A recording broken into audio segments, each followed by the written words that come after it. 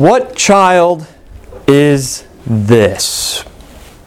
That's the series that we're in as we're preparing our hearts for Christmas, as we're focusing on who is this child born to us on this Christmas that we celebrate every year. What child is this? Wouldn't it be great to be a child again during the Christmas season? Children during the Christmas season have nothing but excitement and joy as they get ready for this time of year. From Thanksgiving on, as you talk to children about Christmas, their eyes light up. They are excited. I've never asked a child, "Are you excited for Christmas?" And they respond with, "Meh, not really." Children are excited. There are gifts involved. There are presents that they want. There's all this family that gets together. There's food. Maybe that's just me. Maybe the food one's just me. Maybe not children. I got a little carried away. But children are excited for Christmas, right? And they have this twinkling in their eye, and you can just feel the excitement as they get ready for Christmas. But as you get older, what happens? There's more responsibility. There are more burdens. There are deadlines to be met. There are pressures that weigh on you. And you want to feel that childlike joy. You want to have it. You want to have the twinkling in your eye too. But everything just kind of weighs on you. It's like the darkness just kind of hovers over you like a thick fog. And it just kind of sucks away your joy and your excitement. And then we think, if only we can get past the deadlines. If only we can get rid of this pressure, that joy will be mine once again this Christmas. And so what is it for you? What's hanging over your head this morning as you come into worship? What is that one thing that if you could just remove from your life the darkness that seems to be hovering over you of burdens and responsibilities and all that, it would go away? Or what is the one thing that you wish you could get? And if you have that one thing, then everything would go away and you'd have that joy and excitement once again. We want that childlike joy. And if that's what you want today, then you're here for some good news. Because Isaiah talks to people today in Isaiah chapter 9 who are dealing with the same exact thing. They're dealing with stress. They're dealing with pressures. They're dealing with the responsibilities and the anxieties of life. And it all just hangs on them. And Isaiah has some very comforting words on how to get that childlike joy. So we're in Isaiah chapter 9 this morning. We're beginning with verse 1. Here's what we're told. Nevertheless, there will be no more gloom for those who are in distress. In the past, he humbled the land of Zebulun and the land of Naphtali. But in the future, he will honor Galilee of the nations by the way of the sea beyond the Jordan. I mentioned this last week when looking at Isaiah chapter 7. It's hard to read through this section of the Bible, Isaiah, because he's mentioning places and names that, unless if we do some research, we really have no idea what he's talking about. So we read that verse and it's like, oh, okay, yeah, sure. But I want to show you where and who he's talking about. Because I'm sure most of you don't know where the land of Zebulun and the land of Naphtali are. So let me show you a map. This is around 720 BC. Here's the kingdom of Israel up here. This is the kingdom of Judah. If you know Israel's history, you know that at one point, that's all one nation. And then around 950 BC, it split because of a civil war. And this became the kingdom of Judah, and this was the kingdom of Israel. This is kingdom of Aram and Damascus, and here's the Assyrian Empire way up here. The territories of Zebulun and Naphtali are right here. And you also saw that in Isaiah chapter 1, he mentioned the area of Galilee. The land of Zebulun, land of Naphtali, and the land of Galilee, all the same thing. Because right here is the Sea of Galilee. And so all this area is considered the land of the Sea of Galilee, along with Zebulun and Naphtali. They're nicknames for each other. And so he's talking about one location. And did you notice that he said, those who are in gloom and distress? This area right here saw nothing but darkness, gloom, and distress for the majority of its existence as the kingdom of Israel. And it's really because of it's a couple reasons, but one of the main ones is if you were going to attack Israel, you had two options. Either you'd come up from the south into the kingdom of Judah, but really the only kingdom who really attacked them from the south ever was the land of Egypt. But if you were going to attack them from the north, you'd come this way and up and over, and that's where you get the Assyrians coming over. You get the Babylonians coming over. You get the Medes and the Persians coming over. But you could only attack from those two ways because over here you got the Jordan River and desert, all right here. And then you've got the Mediterranean Sea. And so this area up here was constantly ravaged by war. The darkness of war just sat on it. Rumors of war constantly sat on it. It just hovered over them. They knew it was coming. They heard about it all the time, and it just weighed on them. Additionally, this area over from 950 and on had extremely poor leadership. The darkness of horrible politics and the fog of a bad king was just one right after another. And then what happened? Around 720 BC, the Assyrian Empire comes in and just completely tears through this area, leaving nothing but darkness in its wake. And you would hope that the people would turn to God. But do you know what God did? He sent prophet after prophet. He sent Elijah. He sent Elisha. Repent, repent, repent. And the people said, no thanks. We're content walking in our darkness of our sin and in our shame. And so that's why the Assyrian Empire comes in and wipes them out. And so Isaiah looks out at this time in Isaiah chapter 9, and he says, land of Zebulun, land of Naphtali, land of Sea of Galilee, I see you walking in darkness. I see you walking in physical darkness as war has just torn you apart. I see you walking in political darkness. I see you walking in spiritual darkness as you reject God again and again and again. And what's the hope? Turn to God.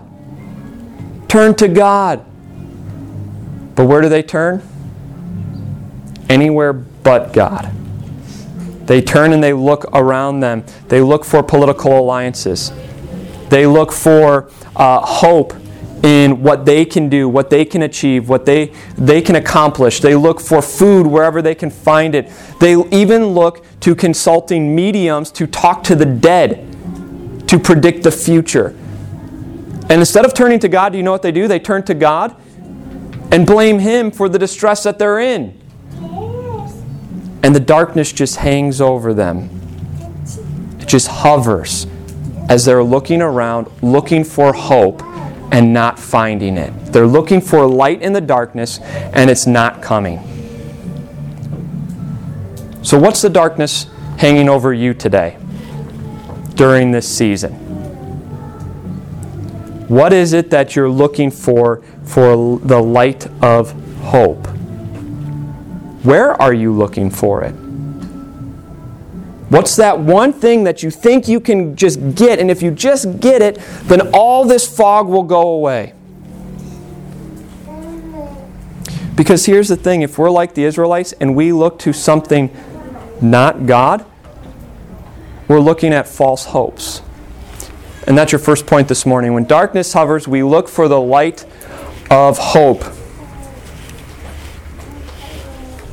Maybe for you this morning, this political arena that we're in is just that fog that just hangs over you. Every time you turn on the news, every time you turn on, look at Twitter or Instagram, Facebook, you see it, you feel it, and it's just sucking the joy right away from you. If only you had your candidate in there, then you'd have that light of hope.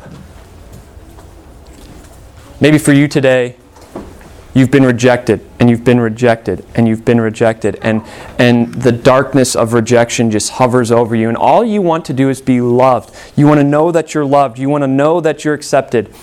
And so, where do you turn? To hooking up, to quick love, to pornography, looking for that love and acceptance.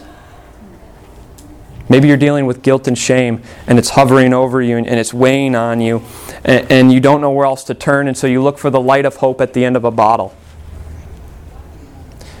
Or you look to it in getting high just to escape it for a little bit, and that's your light that's going to scatter the darkness.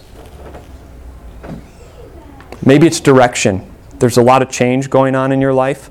There's a lot of change going on in your family, and normally you're a person who likes to have a plan, but it's not there right now. And so it's just kind of hovering over you and weighing on you, and how can I get this away? If I can just figure out a plan, if I can just figure out what's next, then this will all go away and the joy will be here. Then I'll have that joy and excitement once again. But do you know what all that is? They're just little lights. They're little distractions that won't actually scatter the darkness that is around us. It's kind of like driving down my road right now at Christmas time. If you've never been in my house, I'm at the end of a long, windy road. And if you come down my long, windy road at night, right now, what is going to hit you? All of the Christmas lights. It seems like every house on my block is decorated with Christmas lights. And me, loving Christmas so much, what do I do when I turn onto my street? I go nice and slow. I drive slowly and I look at all the lights. And I'm filled with happiness as I look at the lights. And I go from house to house and I look at the decorations, and it makes me happy and puts a smile on my face. But then you know what happens? I turn into my driveway. And what's my driveway look like? It has no Christmas lights outside. And our house is the house on the block that hardly ever turns on the outside light. We sit in darkness. That's what all these are like. All the little things that we look for the light of hope to scatter the darkness that hovers over us, they're just little distractions. They make us happy for a little bit, but then we're right back to where we started, in darkness. And yet, what do we keep doing? We keep looking for the light of hope in earthly things, in the things around us. If we could just get this, then the darkness would be scattered, right? But then we get it, and we have that light a little bit, and then it burns out like lights on a string of Christmas lights. Or they get packed up, and they get put away until next year. And we're right back to where we're started. This is what the people of Israel were experiencing. They were looking to all these earthly lights for hope, and they had it for just brief moments, but then they were back once again into darkness. It's to these people that Isaiah says this. The people walking in darkness have seen a great light. On those living in the land of deep darkness, a light has dawned. You have enlarged the nation and increased their joy. They rejoice before you as people rejoice at the harvest, as warriors rejoice when dividing the plunder. For as in the day of Midian's defeat, you have shattered the yoke that burdens them, the bar across their shoulders, the rod of their oppressor. Every warrior's boot used in battle and every garment rolled in blood will be destined for burning, will be fuel for the fire. This is incredible, an incredible promise. Remember who these people were that gets this promise. They're people who have rejected God, who have rejected His prophets again and again. And yet what does God say? On this land, a great light has dawned. On this land and in this people, a light has come. And who's He talking about? Jesus, right? He's talking about Jesus. And what will this light do? Look at this. Look at the joy that these people will have. 4 times. You have enlarged the nation and increased their joy. They rejoice before you as people rejoice at the harvest. We don't really get that because we're not farmers and we don't live on a farmer schedule, so to speak, but they understood this. Once a year the harvest came in, and that harvest was to get them through the following year. And so when the harvest was here, praise God, we're filled with joy. We've got food for another year. That's what this joy will be like.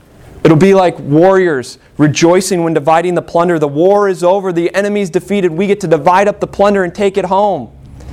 That's what this person, that's what this Jesus is going to do. And here's the incredible part. This Jesus did not go to the bright lights of Jerusalem. Here's what we're told in Matthew chapter 4. Leaving Nazareth, he went and lived in Capernaum, which was by the lake in the area of Zebulun and Naphtali, to fulfill what was said through the prophet Isaiah. Land of Zebulun and land of Naphtali, the way of the sea beyond the Jordan, Galilee of the Gentiles. The people living in darkness have seen a great light. On those living in the land of the shadow of death, a light has dawned. Incredible. Jesus doesn't go to the bright lights of Jerusalem. He says, no, I'm going to make my home with people who are walking in darkness. To those who don't have direction, to those who are filled with guilt and shame, to those who are worried about the political arena, to those worried about finances and the darkness just hangs over them. I'm going to go make my home with them. And I'm going to shine my light in the darkness of their life. Absolutely incredible. And this child born on Christmas, this Jesus who's making his light shine in the darkness, we're told just how great he is in verses 6 and 7. For to us a child is born, to us a son is given, and the government will be on his shoulders, and he will be called Wonderful Counselor, Mighty God, Everlasting Father, Prince of Peace. Of the greatness of his government and peace there will be no end. He will reign on David's throne and over his kingdom, establishing it and upholding it with justice and righteousness from that time on and forever. The zeal of the Lord Almighty will accomplish this.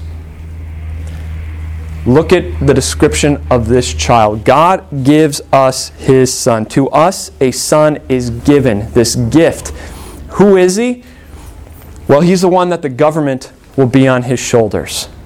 The government will be on his shoulders. God says, all of my dominion, all of this universe, everything that is being ruled over is on Jesus' shoulders, on this baby, born in Bethlehem. And it's not too much for him. He's called the Wonderful Counselor. It doesn't matter who you are. It doesn't matter what your background is. All of you have looked for advice from somebody at some time. Whether it's a friend, whether it's a counselor, whether it's a pastor, whether it's your parents, you have relied on somebody to give you advice. And yet Jesus is the most wonderful counselor. He's never going to just listen to you and listen to your problem and listen to what's going on. He's never going to listen to it and then say, I'm really sorry you're going through that. I'm going to pray for you. No, he's going to give you advice. He's going to lead you. He's going to guide you. He's going to give you direction. And his advice, his counsel, is going to be the most wonderful because he's the wonderful counselor. He's the mighty God. Whatever darkness is hanging over you, whatever problem that you're facing, Jesus says, that's it. I'm the mighty God. I have the power to take it away. I have the power to lift you up. I have the power to burden it with you. I have the power to raise you back from the dead. I have the power to speak and bring things into existence. I am the mighty God. He's the everlasting Father. He is not God the Father, but he has the heart of a father. And for some of you, that might be scary, because maybe you didn't have the best dad growing up. But Jesus is the ultimate father heart. He loves you like a father should love you. He has compassion on you. He has love for you. He accepts you. He has the love in his heart to tell you, no, you're going the wrong way. I'm not just going to let you go off by yourself. No, come this way. He's the everlasting Father. And he's the Prince of Peace. He is our Prince, our warrior, the one who goes into battle for us to remove all of our sin, to go to war with Satan, to go to war with death, to go to war with everything that fights against us, and He went and He conquered it all, bringing us peace with God Himself. And He's also the Prince of Peace because look at the rest of His descriptions. When we realize that the government's on His shoulders, He's the ruling one. When we realize He's the wonderful counselor, when we realize He's our mighty God and our everlasting Father, how can we not have peace when He is in our corner? This is our God. This is a child born to us, given to us. This is the light that is given to us in our darkness. He is the light that will never burn out. He is the light that is always with us no matter what hovers over us, no matter what fog is around us. He is the light that brings us eternal joy. This Christmas, childlike joy is yours once again as you remember who this child is that is given to you. This Christmas, if the darkness that is hovering and the fog that's around you is wanting love and acceptance, there's no more love and acceptance that fills your heart with joy than knowing that your God loves you and accepts you, and that's what He does because of your mighty God, your Prince of Peace. If this Christmas you are worried about the future and worried about direction, there's no greater joy, no greater light in your life than knowing that you have a wonderful counselor who's leading you and guiding you and directing your life. That's the joy that you have. If this Christmas you're worried about sickness or disease of a family member, there's no more greater joy than knowing that your mighty God is in your corner. If you're worried about your financial situation because gifts on top of bills and you don't know where everything's going to come from, know that you have your mighty God on your side who knows where it's all coming from. Knows exactly what you need. He is your light. He is your hope. He is the child that brings you joy and excitement once again this Christmas because this is a light given to us to scatter the darkness. For to us a child is born. And what is He? He's our wonderful counselor, our mighty God, our everlasting Father, our Prince of Peace. This is the Son given to us this Christmas. This is the light that scatters the darkness in your life. This is the light that you cling to. And as you cling to Him, you will have that childlike joy again this Christmas. Let's pray. Dear Lord Jesus, we praise and thank You once again for being that joy in our life. You are the wonderful counselor, the mighty God, the everlasting Father, the Prince of Peace. And because of You, You have given us childlike joy once again. We thank You for coming to us at Christmas and for being our Savior, for taking away our sin, for conquering death, and bringing us peace with God. As we look to You, help us to always have joy this Christmas, not in the things around us, but in the true light, the great light that has dawned on this darkness of this earth, the darkness of our heart, and has scattered it completely. Be with us this Christmas and let us find joy in that. Amen.